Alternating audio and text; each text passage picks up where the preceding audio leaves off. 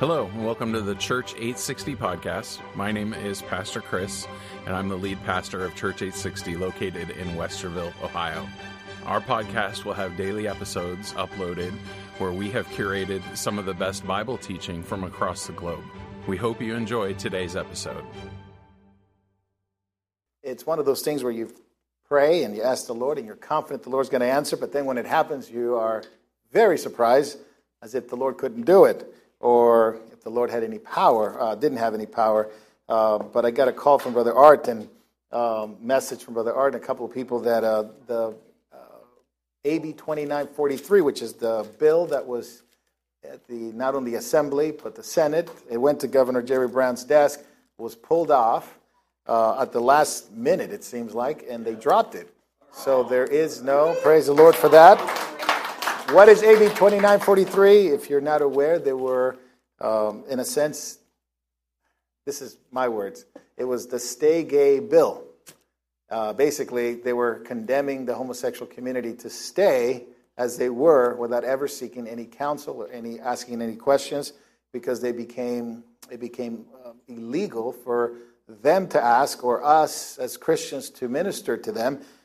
Because it was they would be treated as a fraudulent case, meaning that the state of California believed that once you're born that way, then you stay that way, and there's really nothing you can do to change. So despite the testimonies of thousands of Christians who practiced that lifestyle at one point, and as Paul says, such were some of you, but you were saved, you were washed, and you were empowered and filled with the Holy Spirit. Such were some of you, Paul said. So there were in the early church people that had practiced that, but they were renewed and changed and transformed. Even that, the state of California says, nope, that cannot happen. Therefore, you must stay as a gay person. And if you try to witness to them, or if they seek out any information, if you give them pamphlets, if you give them literature, it would be considered fraud because they cannot change. Therefore, you're giving them a false hope. That's what the state of California was saying. It was treated as a fraudulent case. You know, sort of like if you sell a car that it's no good, but you tell them it's good, that's fraud. That is illegal in California to do that. Well, they made Christians to be offering a fraud. That if we tell them that they can repent, believe, and be transformed in Jesus and by the power of His Spirit, then that's fraud.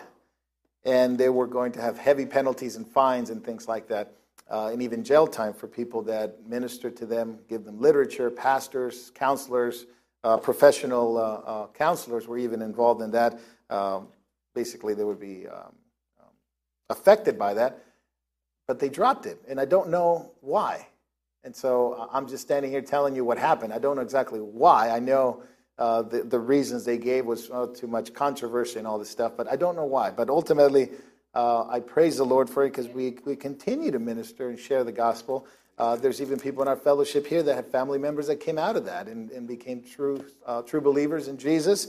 And so we know that God can change. We know that God can bring a new life out of sin, whether it's homosexuality, whether it's sexual immorality, meaning heterosexual sin. God can deliver them from those sins, and it's not going to go through the assembly. So preach on, believers, and share without any fear. Although we were already making plans on how to keep going without having to feel the effects of it, I guess you got a green light. And so, what's that? Prayer and fasting. Hallelujah. Amen. So let's pray and come before the Lord together. We have our final, hopefully our final one today, which is building a firm foundation. How to be a Christian. How to become a Christian. On the two issues that are most controversial, baptism of water and the baptism of the Holy Spirit. I am sure there's going to be disagreements and probably emails, maybe from people that watch the video or hear things, and we're trying to make it as clear as possible based on the Scripture. So let's ask the Lord for His wisdom, His power to show us what the Scripture says. Father in heaven, we thank you for all your blessings and who you are and your goodness towards all. I pray, Lord, that as we read this and read the passages that your Son taught and the apostles that believed in Him taught, that we would be, as it were, Lord, recipients of truth. Lord, that we would discover the truth, that we would not invoke our thinking or prejudices or things that we believed about things related to this topic and insert them into the Bible as if they were doctrine. Lord, that we would receive from you what you say and how you said it, and help us to respond in the power of your Spirit. Help us to respond in obedience and love and faith to what you have to say. Lord, help us, Lord, not to kick against the goad, as it would be, about the things that you have stated so plain and clear. Lord, give us a new mind, a renewed mind, so that we would understand and apply it to our lives. Lord, we thank you so much that you've made it so accessible, so clear, that any one of us can believe and be saved. Any one of us can trust in you, and any one of us can follow through with what you said, that all of your people, all of God's people would have to go through in order to walk with you, Lord. There's things that you mention that are important for our faith and our walk in obedience. So please, Lord, illuminate the Scripture to us. Help us to understand it and apply it to our lives, that ultimately, Lord, be for your glory and the love for one another. In Jesus' name, amen. Turn to the book of Acts, and we're building a firm foundation. Last week we talked about how to become a Christian, and lo and behold, we realized that when you read the book of Acts, which is probably the best book to read on how to become a Christian, because remember, these were the apostles, these were the people that walked with Jesus. They understood what Jesus said, and they proclaimed the good news in the book of Acts. It's called the book of Acts because it's a book of actions. It's what the early church did with the message of Jesus. And we talked about that the Gospels were a little early to proclaim, to actually go into how do people become Christians, because most of the Gospels refer to what Jesus' ministry before his death and resurrection. It's only the final few chapters of the Gospels that we see the death and resurrection of Jesus. So people that believed on Jesus before his death and resurrection did not have the gospel that was preached in the book of Acts. It was slightly different. Although God saves people always by faith and repentance, they did not have the death and resurrection of Jesus just yet to understand it. And so in the epistles later on, we see that they were written to Christians who had already believed, who had already repented, and therefore the gospel is not so prescripted in there, meaning that it's not so clear exactly what they were saying. There are bits and parts of the Gospels throughout the epistles. And the book of Revelation, of course, is the last book in the New Testament, and it's also written to Christians. So we only have the book of Acts as a book to tell us how exactly did the early church went about sharing the gospel. What did they do? How did they say it? What did they mean by death and the resurrection of Jesus? How were they empowered? All these things are described in the book of Actions. We call it the book of Acts. What the apostles did with the message of Jesus. What did they do? How did they say it? What did they share? How were they went about doing it once Jesus commissioned them? So we're in the book of Acts, and let's turn to chapter 1. How do I become a Christian? Was the question that we asked last week. And we talked about two of them. Repentance and believe. Repentance and believe. The first two are essential, important. The other two are also essential, but they follow. They follow. A person must believe in the work of Jesus. A person must repent toward God. And remember, repentance is toward God. What we have done to God because of our sins. It's not remorse. It's not regret. It's not the remorse of what we've done to other people. It's not regret that we suffer the consequences of sin.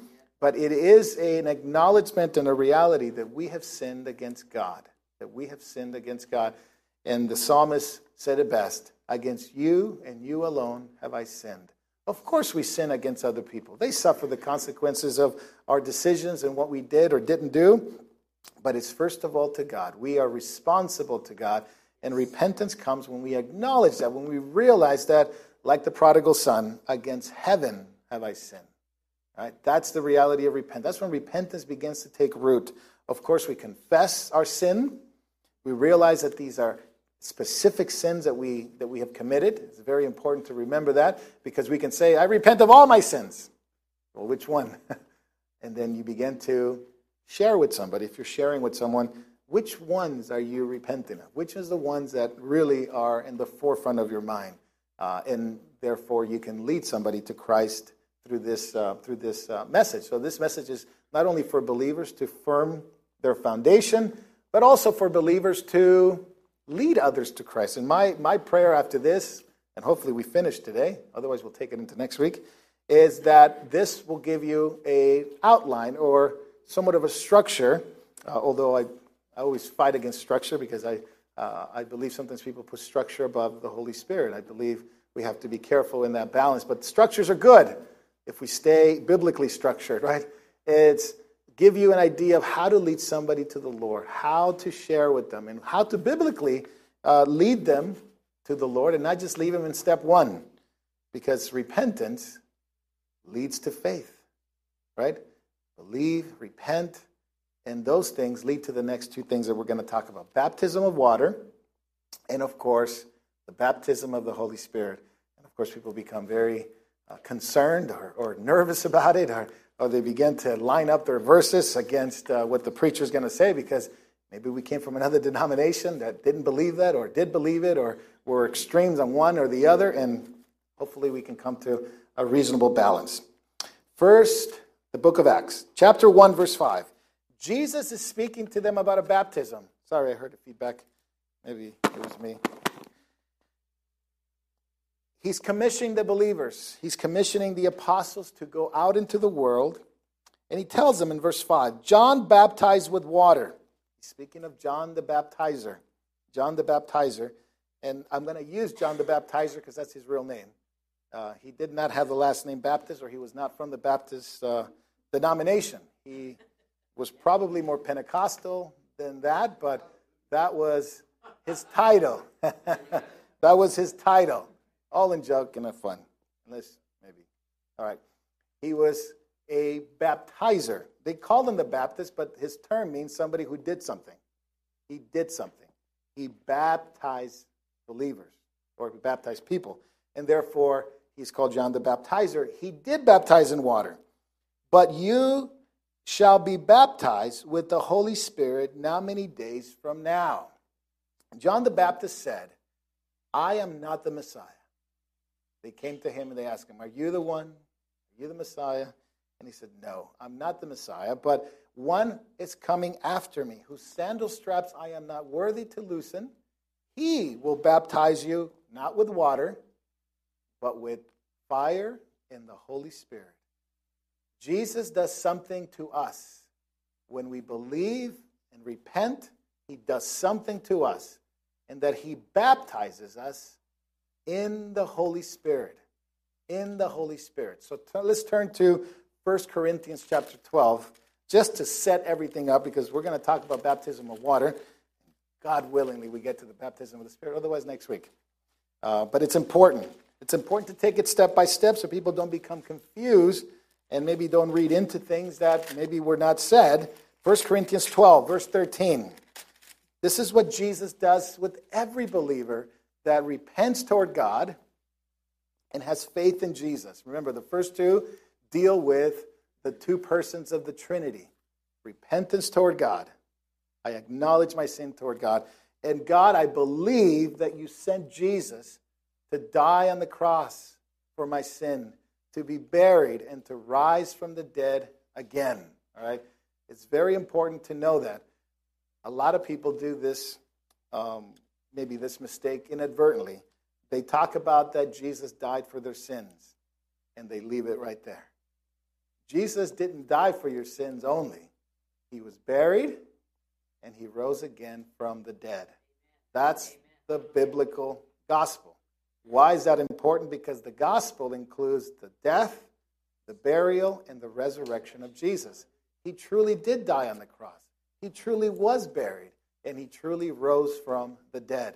On the basis of those facts, this is hard-hitting facts, right? On the basis of those facts, on the basis of the facts that you and I cannot change, it's an objective reality that happened 2,000 years ago. And we talked about, and I get so excited when I talk about this, I will refrain myself from getting too excited, otherwise I'll go in 30 minutes on it, that those objective realities cannot be changed, my friend. they will never be able to be changed. The devil, the world, sin, you name it, will not be able to change the history that in our history, in time and space, God became a man in the person of Jesus, lived a righteous life, went to the cross to die for our sins and give you his righteousness so that you can become born again through faith and repentance. That is a fact, and you can't change it. You can object to it, you can reject it. You can believe and submit and receive that which the Lord has given us to know. And with those facts, we are to repent of our sins toward God and have faith in Jesus. Those are the first two steps that every believer, everyone that hears the gospel should be doing in order to become a Christian, is to repent of their sins and to have faith in Jesus.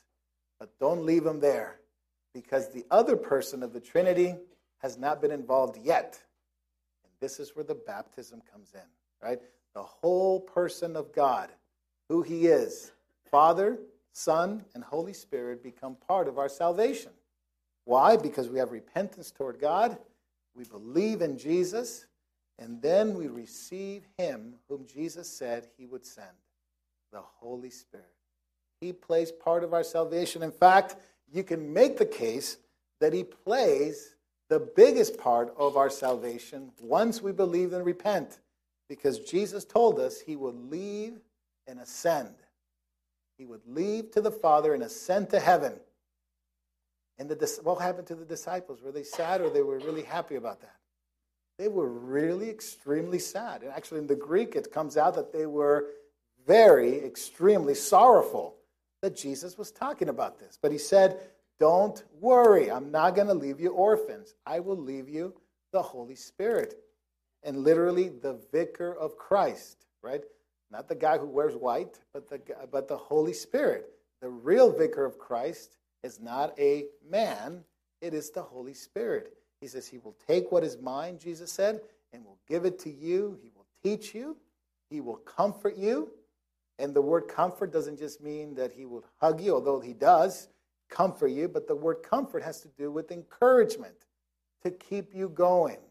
You ever met somebody, a believer in your life, who was really an encouraging person in your life, who really helped you along in your walk? Well, that was one person sent by the Holy Spirit to encourage you in your walk. So maybe you were stifling, maybe you were stale, maybe you were whatever, and he or she helped you in your walk. It was an encouragement. It is the Holy Spirit who encourages us to go toward Jesus, right? He will take what is mine. He will teach you. He will be with you because he will be in you. Because he will be in you. Now let's read 1 Corinthians 12 and look at verse 13.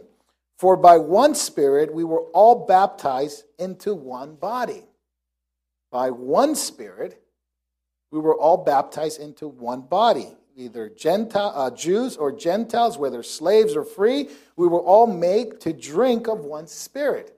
He's talking to the Corinthians, a very charismatic church who needed to be reminded of what the gifts were about, who gave the gifts, how do they operate, and they were very carnal. Paul uses that word carnal because in that they were so consumed in the gifts that they forgot the first name of the person that they were to receive, Holy Spirit. They forgot to live holy. When we receive the Holy Spirit, it is the empowerment to live, first of all, a holy life. A holy life. Hence the name. Right? You ever thought about the name? Holy Spirit. We receive him, but then we don't live out a holy life. Is that a contradiction in terms? Is he, did the Holy Spirit forget to do that in me? No, it's how we're going to relate to him. And this is an important part. How we relate to the Holy Spirit is very, very important. Because as a person, you got to be reminded of this. I have to be reminded of this because we tend to forget a little bit about the Holy Spirit and just become focused on the Father and the Son. Unfortunately, vast majority of the church has become binitarian. Binitarian. What I mean by binitarian, the word bi means two, meaning that we're focused so much on God, the Father, and Jesus. There's nothing wrong with that. Of course not. But don't forget the Holy Spirit, who will be with you. He will be in you. And we'll talk about that hopefully today. He will be upon you as well for the empowerment of the Holy Spirit. So let's continue. So by one Spirit, we're baptized into his body. When we believe and repent, John the Baptist's prophecy will come true. Jesus baptizes into his body with the Holy Spirit. He puts us into the body of Christ. You are a Christian by faith, believing, right? And we'll talk about the chronology because some people give that, they become very concerned about the chronology. Where does baptism of water fit? Where does the baptism of the Holy Spirit fit? And we'll see some examples that regarding those two, that order doesn't really matter. The first part really is important as well. Receiving the Holy Spirit has to do with, of course, being a Christian. You receive the Spirit. You believe in Jesus. He comes in you. Jesus said, I baptize you into the body of Christ with the Holy Spirit. Ready, all right? Ephesians 1. Let's go a little bit to the right. We're just taking it very simple before we rev up the motors. We're going to rev up the motors in a little bit. We're sort of taking it to a spin for right now. Verse 13, Ephesians 1:13. In him, that's Jesus, you also, after listening to the message of truth, the gospel of your salvation, having also believed, you were sealed in him, in Christ, with the Holy Spirit of promise, who is given as a pledge of our inheritance with a view to the redemption of God's own possession, to the praise of his glory. So when we listen to the gospel message of truth, and remember, this is written to Christians. So it doesn't describe every aspect of it like the book of Acts, but Christians have to hear the gospel in order to become Christians. They have to repent and they have to believe. Verse 13 does not include the word repent because it's written to Christians. This is an aftermath. This is basically saying it's already a given that if you're a Christian, you would have repented. It's written to believers, and it's saying, after listening to the message of truth, you believe. So it focuses on belief, but that belief connects it with the Holy Spirit, whom God gave you as a promise, as a pledge of our inheritance, as a view to the redemption of God's own possession. You become his. God is now your Lord, your master. He possesses you. It's like the Corinthians. You are not your own anymore. You've been bought with a price, and that price is the blood of Jesus, whom God sent to save us. So we actually belong to Christ. We don't even belong to ourselves anymore. That's kind of an interesting thing, isn't it? But how much more do we just do things on our own sometimes? Regardless of what God has said or we know, we become super independent. And we get mad at others who remind us that we're not independent, that we are dependent on God because our body's not our own. It's similar to marriage. And I told Ryan I was going to embarrass him, but Roy did it first, so that's good. It begins with, like marriage. In the scriptures, we're told, very simply, that the wife's body belongs to the husband and the husband's body belongs to the wife. You're not even your own in that regard, right? And Ryan and Kira were married, and they became one. But that oneness comes with also responsibilities, and it comes with ownership. They actually belong to one another. Their bodies belong to one another, like we belong to God. Our bodies belong to God. So more of that to come. Sorry to embarrass you, but I will use them as an example because they're just recently married. So they're so cute, and they're just smiling, and it reminds us how we are to be with our husbands and our wives. And, remembering the day. Remember your honeymoon. That's going to be an important one today. Remember your honeymoon. Remember your oath. Remember your vows, right? And they remember because it just happened a few weeks ago. So, praise the Lord. All right, let's get back to the book of Acts. Because now we see that believers are in Christ, in the body of Christ. And we have been by one Spirit be put into this body. And Jesus said he will baptize you with the Holy Spirit. And so there's more to come, right? And unfortunately, many people leave people that are believing in the Lord and they're repenting, they leave them there. They don't move on to baptism of water, and they don't move on to the baptism of the Spirit. Why? Because we believe that is enough. As long as they got that part, they're good. And unfortunately, we kind of leave them halfway down the road. And maybe many, many years later, they get baptized.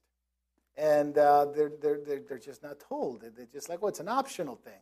And we become this sort of halfway Christian down the road where, how do I start? How do I begin? And they just told me to believe, and all kinds of different. That's why we make the emphasis: repentance and faith, right? And this is part of our culture too. We're very Greek in thought and philosophy, that we make faith just a knowledge. You accumulate knowledge, and you believe that is faith. And we talked about last week, faith is not just a knowledge or an agreement. It's action. It's continual. Right? It's a faith that acts. It's a faith that continues in Jesus. It's a faith that doesn't just acknowledge the fact, but does something with the fact. And that is what faith has become. Faith now, it's a faith that was willing to submit to baptism. Now, let's read it a little bit here in chapter 2. Let's turn to chapter 2. Now this is Peter. And Peter begins to tell them about the need for baptism. Look at verse 38. After preaching to them. Remember, this is what we call kerygma. The message were called kerygmas, which is a preaching. So when you hear me preaching or hear others preaching, you can say, that's like the book of Acts, preaching to unbelievers. Kerygma, preaching the gospel to unbelievers. And verse 30, let's start in 37, 2:37. When they heard this, when the 3,000 that are going to exercise faith in a minute, when they heard this, they were pierced to the heart. This is the gospel message that Peter preached. And they said to Peter and the rest of the apostles, brethren, what shall we do? Repent, said Peter, and let each one of you be baptized in the name of Jesus Christ for the forgiveness of sin, and you shall receive the gift of the Holy Spirit. Have you ever noticed how baptism is always, it seems in several passages, is connected to remission of sin, salvation. And this is where people get off topic sometimes because they become so fascinated with water baptism and they say, see, water baptism alone is what saves you. And I say, no, my friend, water baptism does not have the power alone to save you, but it is part of your salvation. There's no denying that it is part of your salvation. How does it work? We'll read in a moment. God does something in you when water baptism takes place. God does something. And what God does, and he takes your faith and your repentance, and he climaxes it, or he makes it real to you. Okay? That's why it's part of your salvation. It's God doing something. Now remember, I did not say water baptism is your salvation. I said it's part of it. It contributes. It's a dimension of it. It's a faith that is willing to be baptized. It's a faith that is willing to submit to baptism because it is the pinnacle of my repentance. It is the pinnacle of my repentance. And God does something very, very wonderful. As you could see, it is for believers' baptism. The one thing that the Scripture does not ever say is an unbeliever being baptized, meaning that it's somebody who doesn't believe or who doesn't repent. Because then, if you make water baptism salvation, then all you have to do is get people wet, and they would be saved. And it's sort of a wet kind of witness, a wet witness or something like that, right? And neither does it do baby infant baptism, because a baby is unable to respond in his own cognitive will and cognitive decision, is not able to understand the full aspect of water baptism. Because water baptism, it's more than just symbolic. It's more than just a ritual. It has a meaning behind it. There's a meaning behind it, and that's why it's so important to understand it, not as a salvation alone, but it is to say as part of your discipleship. As part of your discipleship. Remember, salvation is not a once and for all type issue where, you click to check the box, you raise your hand, you said a prayer, and that's it. It is a continual faith in Jesus. And this is what Jesus says. Go preach the gospel. Once they believe, once they repented, now baptize them. Because this is my command to them. The first thing Jesus tells us to do is repent and believe, but be baptized as a Christian. Now is believers' baptism. Let's look at John the Baptist, because he had an interesting thing. Who was John the Baptizer? Right? John the Baptizer. He was a man who was related to Jesus. He was a cousin of Jesus. And in the New Testament, he was in the Jordan. He was in the Jordan baptizing. What was his baptism about? This is before the death and resurrection of Jesus, right? So we're not baptized into John's baptism, but people were baptized into John's baptism. His baptism was a baptism of repentance, literally into repentance. But they just couldn't say, oh, yeah, I'm just going to be baptized into repentance. What did they have to bring in order to be baptized by John? Remember, John was baptizing. What did they have to bring? He said, fruit that is in correspondence with repentance. I changed the wording a little bit so it helps understand, right? It's the fruit of repentance, that it's in correspondence with repentance. That means that they had already repented and they were going to be baptized into repentance. They had to bring it with them. John wasn't going to repent for them. John wasn't going to plunge them into a repentance and they say, okay, now you're repenting because you got wet. They had to bring repentance already with them. That's what he said. If you have too many clothes, give them away. Anybody did that this week? No? John, that's what he said. He said, if you really want to show fruit in corresponding with repentance, if you have too many clothes, give some away. Wow, that's quite interesting. Imagine asking somebody that at the baptismal water. Did you give clothes away yet? Especially in America, right? Did you give your clothes away? What was the other thing he said? Be content with your wages. Ooh. Only in America that gets frowned. Right? I'm not saying you're frowning, but it'll be like, really? I'm always fighting for that extra dollar and things like that. But Jesus said, John the Baptist says, be content with your wages. God will take care of it. God will take care of it. Don't fiddle the books. Right? Don't try to take advantage of other people. Give away your clothes and be content with your wages. That is something that you bring to John for repentance. And they did it. And they were to wash into the Jordan River where there was a lot of water, John says. There was a lot of water. And they were to be baptized into this repentance. So it started then.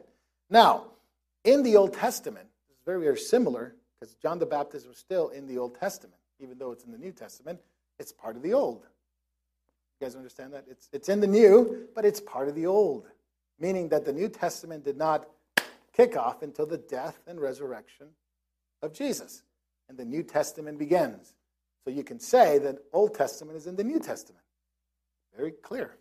And that's why it's not a hard line. This is the old, this is the new. You know what the most worthless page in your Bible is?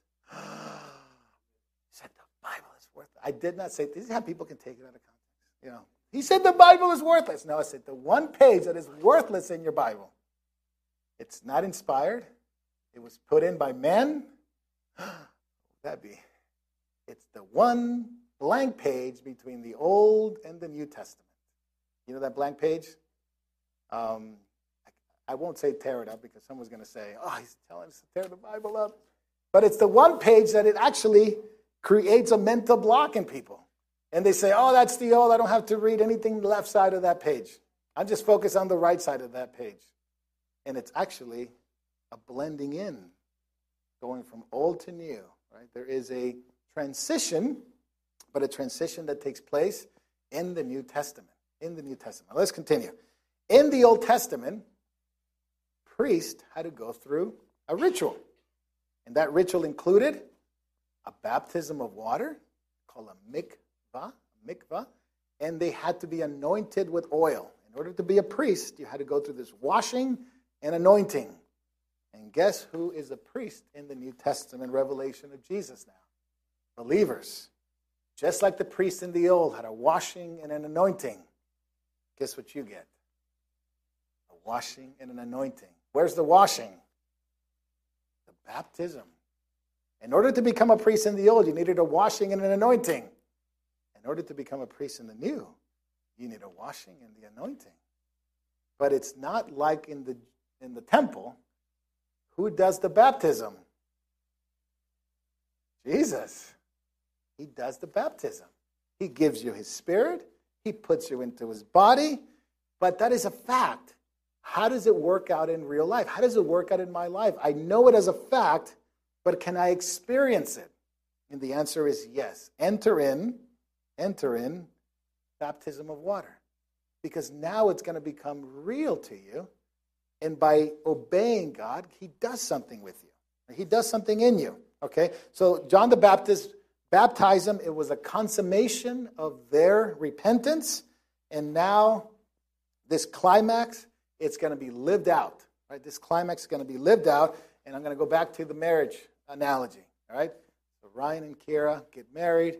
Ryan and Kira go get a license. Ryan and Kira go get they have a church. Ryan and Kira have a ceremony, and I was there, so I know they got married, and some of you guys were there too. And they get married, and they say, well, the state of California says they're married. License says they're married. I said they're married. The church says they're married. Are they married? Yeah. Don't worry about it. It's not a trick question. They are married. It's true. But is it fully consummated yet? Not yet. Enter the honeymoon. Enter the honeymoon, where the reality of their marriage becomes experience now. I know we're married. I know that paper says we're married, but we just spent time together. We just spent our honeymoon together. I know we're married. By factual things and by experience, I know we're a couple, right? I know that we're a couple. And so this is how we apply it to our faith. This is what water baptism does. Repent and be baptized for the forgiveness of sin. They are in love, but now marriage, the marriage ceremony and the consummation brings their love to a reality, right? A complete expression, we would say. It's now complete. Not only did I say I love this woman, but I'm showing that I love this woman.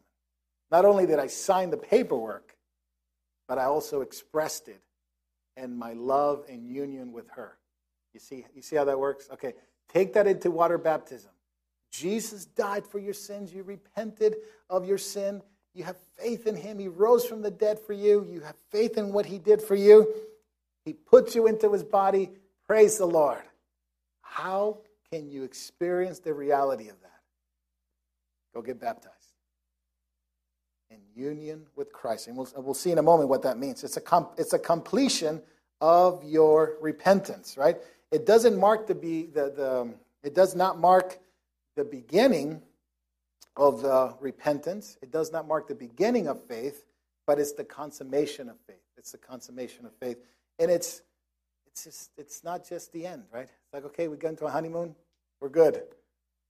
No, it goes on, doesn't it? And so water baptism, it's the entrance into our walk with Christ.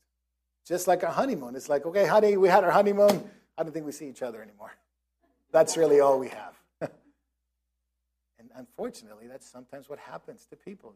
They enter into this relationship and they never continue. They never consummate. They never have this climax moment of repentance and faith. And Jesus didn't baptize. The apostles tended to shy away from baptism sometimes. Did you realize, you see some of those verses when Jesus didn't baptize, and then Peter doesn't baptize Cornelius? And Paul says, I didn't come to baptize you, but I came to preach the gospel.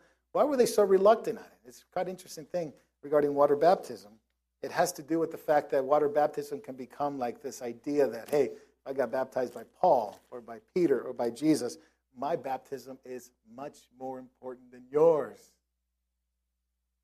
I've met believers like that, unfortunately, I have to say. I was baptized by, you name it, yeah. And name any famous preacher.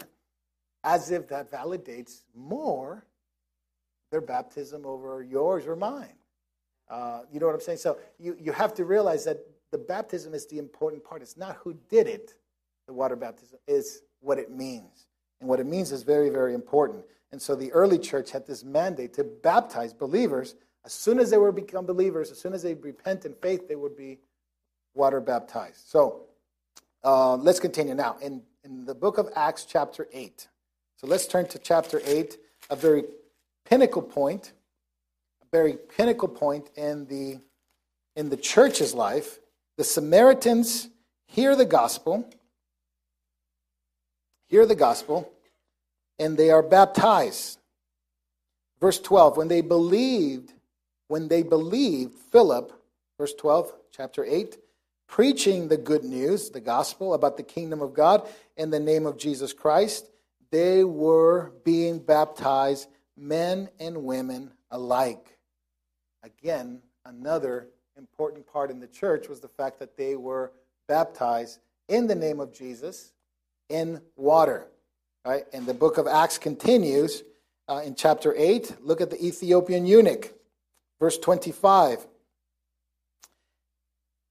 When they had solemnly testified and spoken the words of the Lord, they started back to Jerusalem and were preaching the gospel to the men of villages in Samaria. But the angel of the Lord spoke to Philip and said, "Arise, go to the south on this road that goes from Jerusalem to Gaza." This is a desert road. That road's still there. It's a very complicated area right now because of the Gaza situation in Israel. And he arose and he went, and there was an Ethiopian eunuch and a court official from Candace, the Ethiopian, queen of the Ethiopians, who was in charge of all the treasure, and all her treasure, and had come to Jerusalem to worship. And so this Ethiopian eunuch, it's on a chariot. Philip, who had been with the Samaritans, preaches the gospel to him. And it says that he was reading, I'm going to just kind of summarize it. He was reading the book of Isaiah, and he doesn't know what the book of Isaiah is about, doesn't know who this the particular passage is relating to. Philip says it's about Jesus, and it says in verse 36, and they went along the road, and they came to some water. And he says, "What keeps me from being baptized?" And Philip said, "If you believe with all your heart, you may." And he answered and says, "I believe that Jesus is the Son of God." And they ordered the chariot to stop, and they went down into the water, Philip as well, and the eunuch, and he baptized him. So, baptism of water has to do with the word baptize. It is the word that means to dunk or to submerge or immerse. Now, I'm going to tell you something that you can check it out. You can find out on your own why these things are so. In our English translation, according to the Bible Society regulations of translations, you are not allowed to translate the word baptize into English.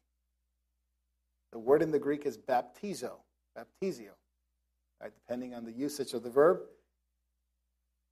You're not allowed to translate it. Well, Pastor, it says baptize. And I think everybody understands what that means. But that is not a translation. It's what they call a transliteration. You take the word in Greek and you put English letters, and there you have the word baptize. And what does baptize mean? And depending on which denomination you came from, it means different things. Why? Because it's a transliteration. They did not translate it. Even to this day, the reason why they don't, anybody know why they don't translate that word into English? Anybody? Just take a wild guess. Controversy? Something to do with that. People don't like that word to be translated. They'd rather keep it baptized. There's a huge uproar to keep the word baptized as baptized rather than translating it. Oh, Pastor, well, it's a big deal, right? Well, it is a big deal if you're talking about the act of baptism, what is to do. And the word is immerse, and to go down into the water, just like I explained it to you.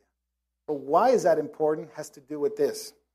Baptism, it's not only the cleaning, right? The cleaning on the outside, filling, that feeling of cleanliness or cleansing. As Peter said, baptize, repent and be baptized for the remission of sin, for the removal of sin. But it's also the idea of death, burial, and resurrection. Death, burial, and resurrection. It has the meaning of a funeral. It has the meaning of a funeral. And what I mean by funeral is that as Jesus died on the cross, we are to imitate that exactly the same. As Jesus was buried, we're imitate that. As Jesus was resurrected, we're to imitate that as well. Where does that happen? It happens at the waters of baptism. Romans chapter 6 makes it so clear. Just want to watch my time. Romans chapter 6 makes it so clear that when you believe and when you're baptized in water, you are now entering into this identification with Jesus. You are going to be identified with him in his death and his burial and his resurrection. So you can say a Christian is not just someone who believes that Jesus died on the cross. A Christian is also a person who has co-died with Jesus. A Christian is not just someone who believes that Jesus was buried for them. It is somebody who's also experienced their own burial. A Christian is not just somebody who says, Jesus rose from the dead for me. It's a Christian. A Christian is also the person who says, I also have been raised with Christ in newness of life. Waters of baptism goes through that process, helps us understand it, helps us to apply it, and it does something quite interesting. God does something in us. When we go into the waters of baptism, he makes it real to you, that your sins have been forgiven, that you have been washed, that you have been cleansed, that you have been buried, and you are alive in Jesus at the waters of baptism. You see, I don't believe water baptism is just a ritual that is optional for Christians. Right? It is not a ritual that is optional for Christians. It is part of our salvation. It is part of our identification. And then God does something with it.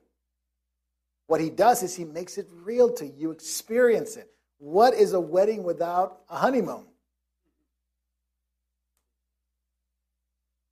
Interesting question, right?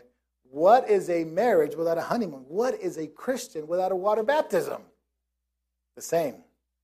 What is a person who had died with Christ but has never been buried? What is you go to the morgue, and you see all these people that are dead, but they're not going to be buried? They just stay there. Nothing happens to them. There has to be a finality to it, right? A finality to it. So let's turn to 1 Corinthians 10, and let's see how the Bible puts it. 1 Corinthians 10:1. Let's see how the Bible puts this water baptism into focus, into action. So read with me. By the way, if you don't have a Bible, you can raise your hand. We'll get you a Bible. 1 Corinthians 10:1. I don't want you to be unaware, my brothers, that our fathers were all under the cloud and all passed through the sea. Did you see the word our there? Little word our fathers. He's writing to a Corinthian church, Gentile church, reminding them of the Jewish situation that happened in Exodus. And it goes to show you that you have a new heritage, a new family, a new root that goes way back to the Old Testament. You know, it doesn't matter if you're Irish, Hispanic, whatever it may be. If you're a Christian, your roots are not just in those, in that race or culture. Your roots as a Christian goes back to the Exodus. Goes back to the Exodus. Our fathers. See how that works? We have to see ourselves as related to those people that had faith in the Old Testament. What did they do? That our fathers were under the cloud and passed through the sea. And look at this word that Paul uses. And we're all immersed, submerged, soaked into Moses and in the cloud and in the sea. They all ate the spiritual food. They were baptized into Moses. They had been following Moses for 3 days. They had already believed in Moses. They already were following Moses. But they had to be baptized into Moses to know that they were a people of God, that they were following the leader whom God appointed to lead them out of Egypt. You see how that works? They believed. They trusted Moses. Moses said, go through that Red Sea. And they did, but they were going through the Red Sea. They were baptized under the cloud, in the water, and under the cloud. We'll talk about the cloud in a moment because the cloud has to do with the Holy Spirit. It was the glory of God that was among them, but they were also had a water one and a cloud one, the Holy Spirit. They crossed the Red Sea. It brought them into the pinnacle of their belief. We truly believe Moses is the Redeemer of Israel. We truly believe that he's brought us into the promised land. And what happened to Pharaoh's army? As you read in Exodus, it's told that the waters came back and Pharaoh's army was destroyed, and Pharaoh stood on the other side, unable to touch them anymore. They were out of the reach of Pharaoh. They were out of the reach of Egypt. They were out of the reach of whatever put them in bondage and slavery. Everybody okay with that? Because you know where I'm heading with this, as you guys are nodding. What did that, though? What caused the break of that relationship? Water. That's right. Very simple, isn't it? The Bible is so simple. We overcomplicate it sometimes. It is so simple. Water did it. Their baptism into Moses did it. By exercising their faith, it brought their faith and willingness to follow Moses to a climax. And God said, okay, Egyptians one side, my people on the other side. And Pharaoh stood on the other side fuming, no longer able to reach them or put them in bondage or slavery or destroy them. And therefore you have the pure picture of the Christian faith. Not only our death, not only our identification with Jesus, but a finality to our old life. Our finality to our old life. You are on the other side of the shore, and another god of this world stands on the other side of the shore saying, I cannot reach you.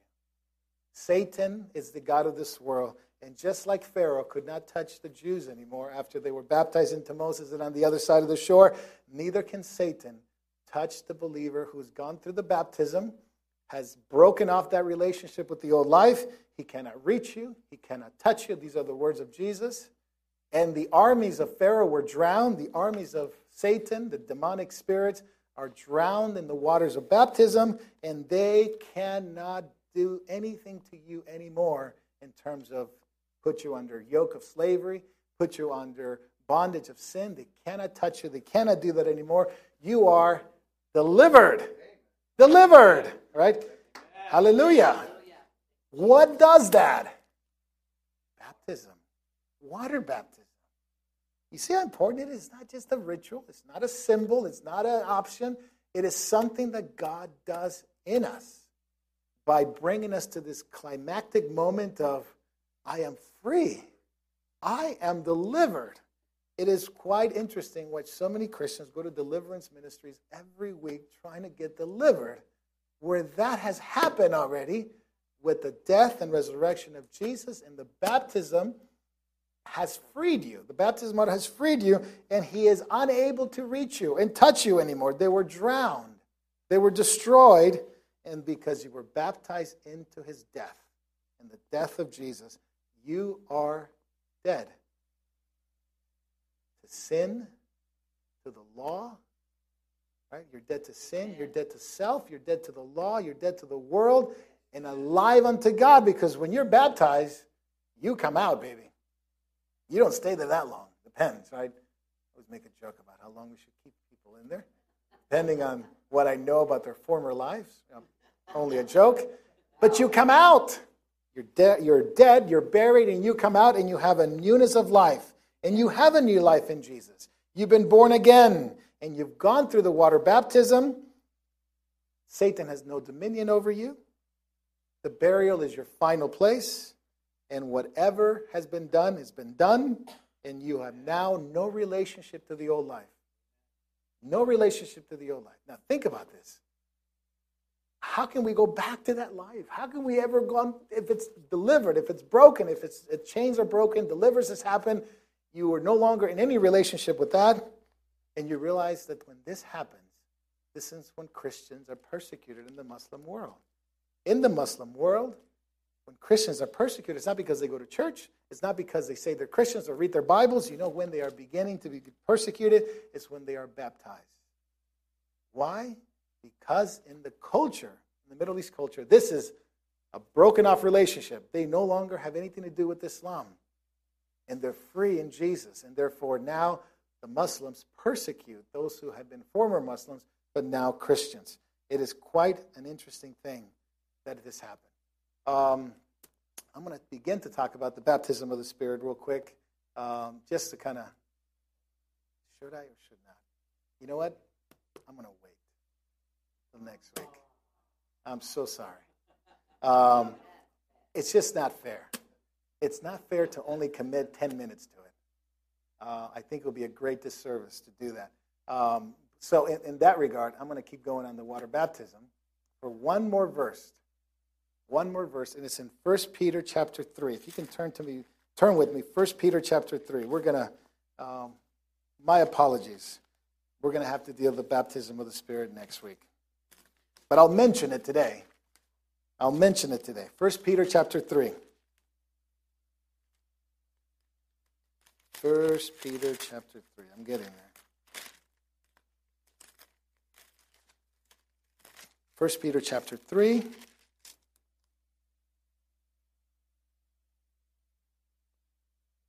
Verse 21. Now, corresponding to that, Noah being saved in the ark, right? He was kept safe with the 8 people that were brought safely through the water.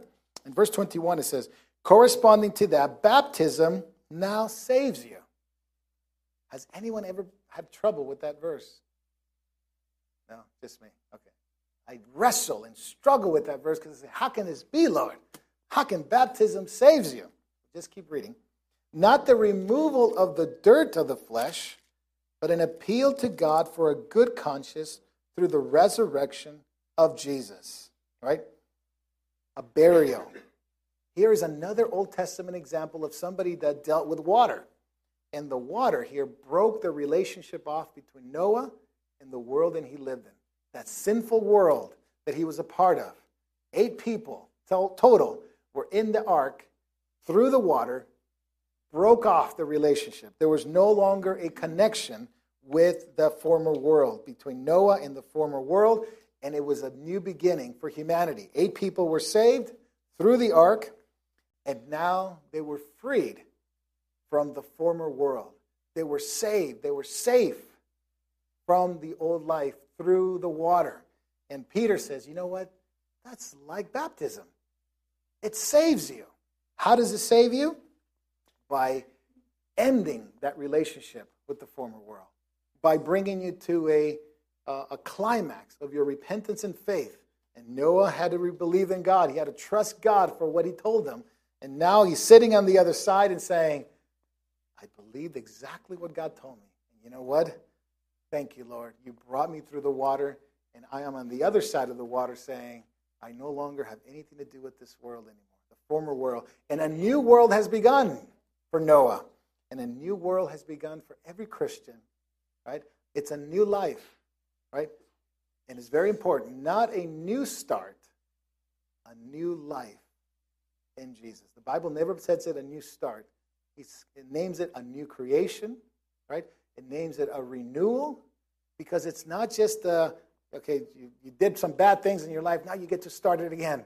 You know what will happen? I'll do exactly the same thing with a restart.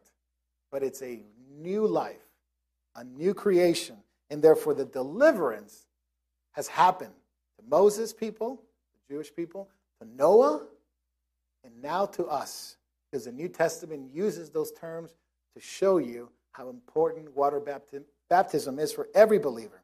So when the Jews look back to Passover, right? They do this. They look back to the Passover. We look back to Passover in our salvation when we go through the death and burial of Jesus, right? We go back to the Passover. We look back at it, as it were, and we say, what happened at Passover? Jesus died. Jesus died for me. Jesus was buried. Jesus paid the price as a lamb without sin.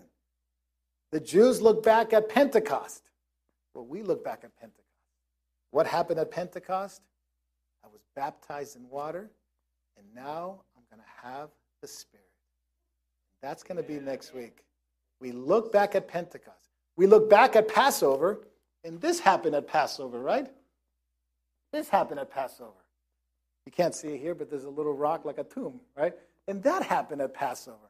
I look back at Passover with great fond memories because it's where my Savior died for me.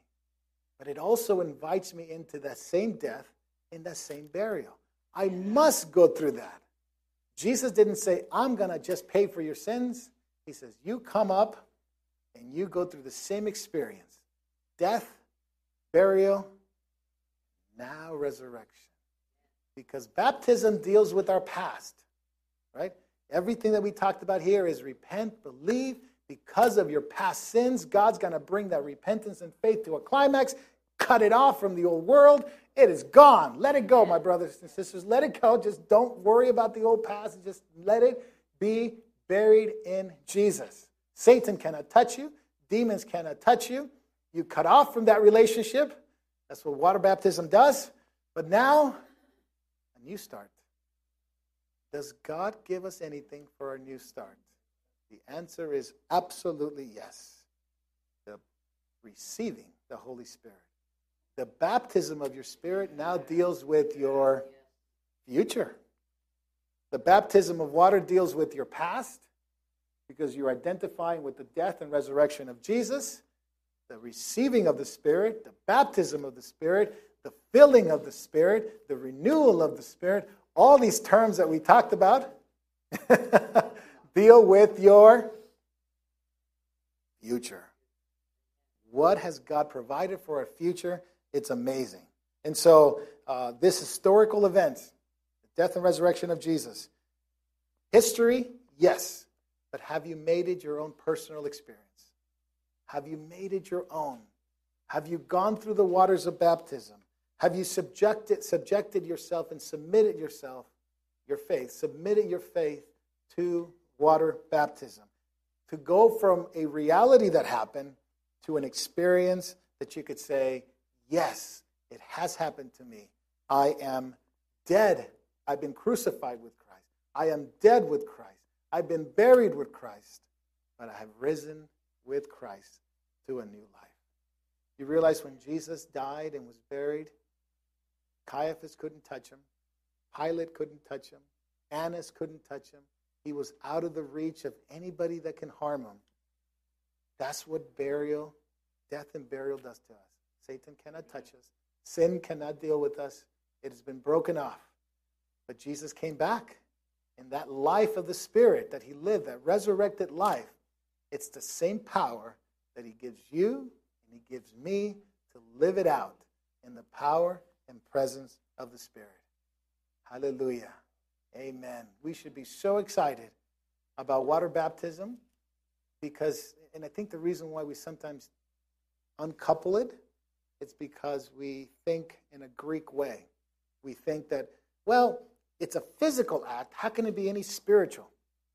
It's a physical thing that I do. How can it be connected to anything spiritual?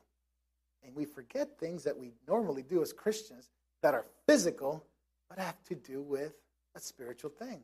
I'll give you one example. The Lord's table. Is it a physical thing? Is it wine? In this case, grape juice? Yes. Is it matzah bread? Is it crackers? Yes, it's a physical thing. But does it have a spiritual meaning to it? Absolutely it does. And does it have a spiritual consequence? Yes. I'm glad you said that because Paul says if you drink it and take it in an unworthy manner, people can get sick, people could die. It definitely does have spiritual implications, isn't it? Right? When you share the gospel, is that a physical thing? And you go, you share, you open your mouth, you tell people, you hand out a tract. But does it have spiritual implications? You bet it does. It changes someone's eternity. Just like water baptism. Physical things, when done in obedience and faith to the Lord, he does something when we do it. And what he does here is an amazing thing. He brings us to this point where he makes our faith climax, our faith and repentance become real. Now it's yours. And so now you begin to walk with the Lord. And that's what next week's going to be about. The baptism or the receiving, all these terms that we're going to talk about next week, because people get caught up on one or the other. And we shouldn't. We should see all the Bible had to say about the Spirit, because sometimes people just take their experience and they say, this experience that I had must be for everybody. And it's to validate their own experience. It's to make it that they're sure that they're doing the right thing. But sometimes those experiences don't relate to everyone and what the Scripture says. So we're going to look at that next week. But thank the Lord. Thank be to God that He has given us this full aspect of our salvation: repentance, faith, baptism, and water. We have one left, the baptism of the Spirit. So let's pray and ask the Lord to make that real to us in our hearts. Father, in the name of Jesus, we thank you, Lord, for your kindness and goodness.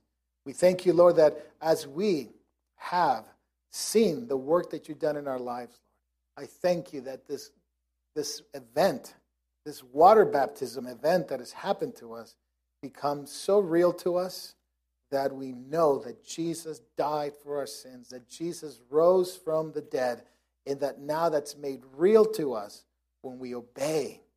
And the first sign, the first response to our relationship with you and discipleship is water baptism. Thank you, Lord, that it's part of it. It's a component of who we are now. It's an act of obedience and faith, believing that you have done this, and now we experience it. Lord, please, right now, by the power of your Holy Spirit, remind us, Lord, that we're dead to sin. Remind us, Lord, we're dead to the law of sin and death. Remind us, Lord, that we're dead to the world. But remind us, Lord, so much that we're alive unto Jesus, that we belong to him, and that his Spirit dwells in us, and that now that we have you, Lord, in our hearts and in our minds and in our lives, the empowerment of the Holy Spirit, it's needed so much in us, Lord, today.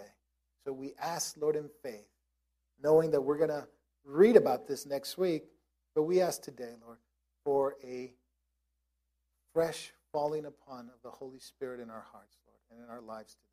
That you would pour it out, Lord, that we would be able to flow the Holy Spirit out of us, Lord, into the world. As Jesus, you promised that when the Holy Spirit came, it would be like rivers of living water flowing out of us, Lord. Please, Lord, let it come out of our lives, this life that now belongs to you, that you have dealt with our past, that you have dealt with our sins, that you have given us a new life. Lord, let this life be an overflowing life of the Spirit, that we would, Lord, not hinder the work of the Spirit in our lives, that we would be submitting each step of the way. Lord, just like we submitted to repentance and faith and baptism of water, we would submit, Lord, to your Holy Spirit as he empowers us, as he fills us, as he renews us, as he does what he is going to do in us, Lord. Help us not to fight, not to resist, not to quench, not to, Lord, kicking against the goat as it would be, or to grieve the Holy Spirit, but Lord, that he would have full access and full reign in us. So this we ask, Lord, in the power and in the name of Jesus, our Lord. Amen. Thank you for listening to today's episode of the Church 860 podcast. We hope that you've enjoyed it. If you have, we ask that you would like and subscribe to the podcast so that you can get daily updates. If you'd like to know more about Church 860, please visit church860.com. Thank you. God bless.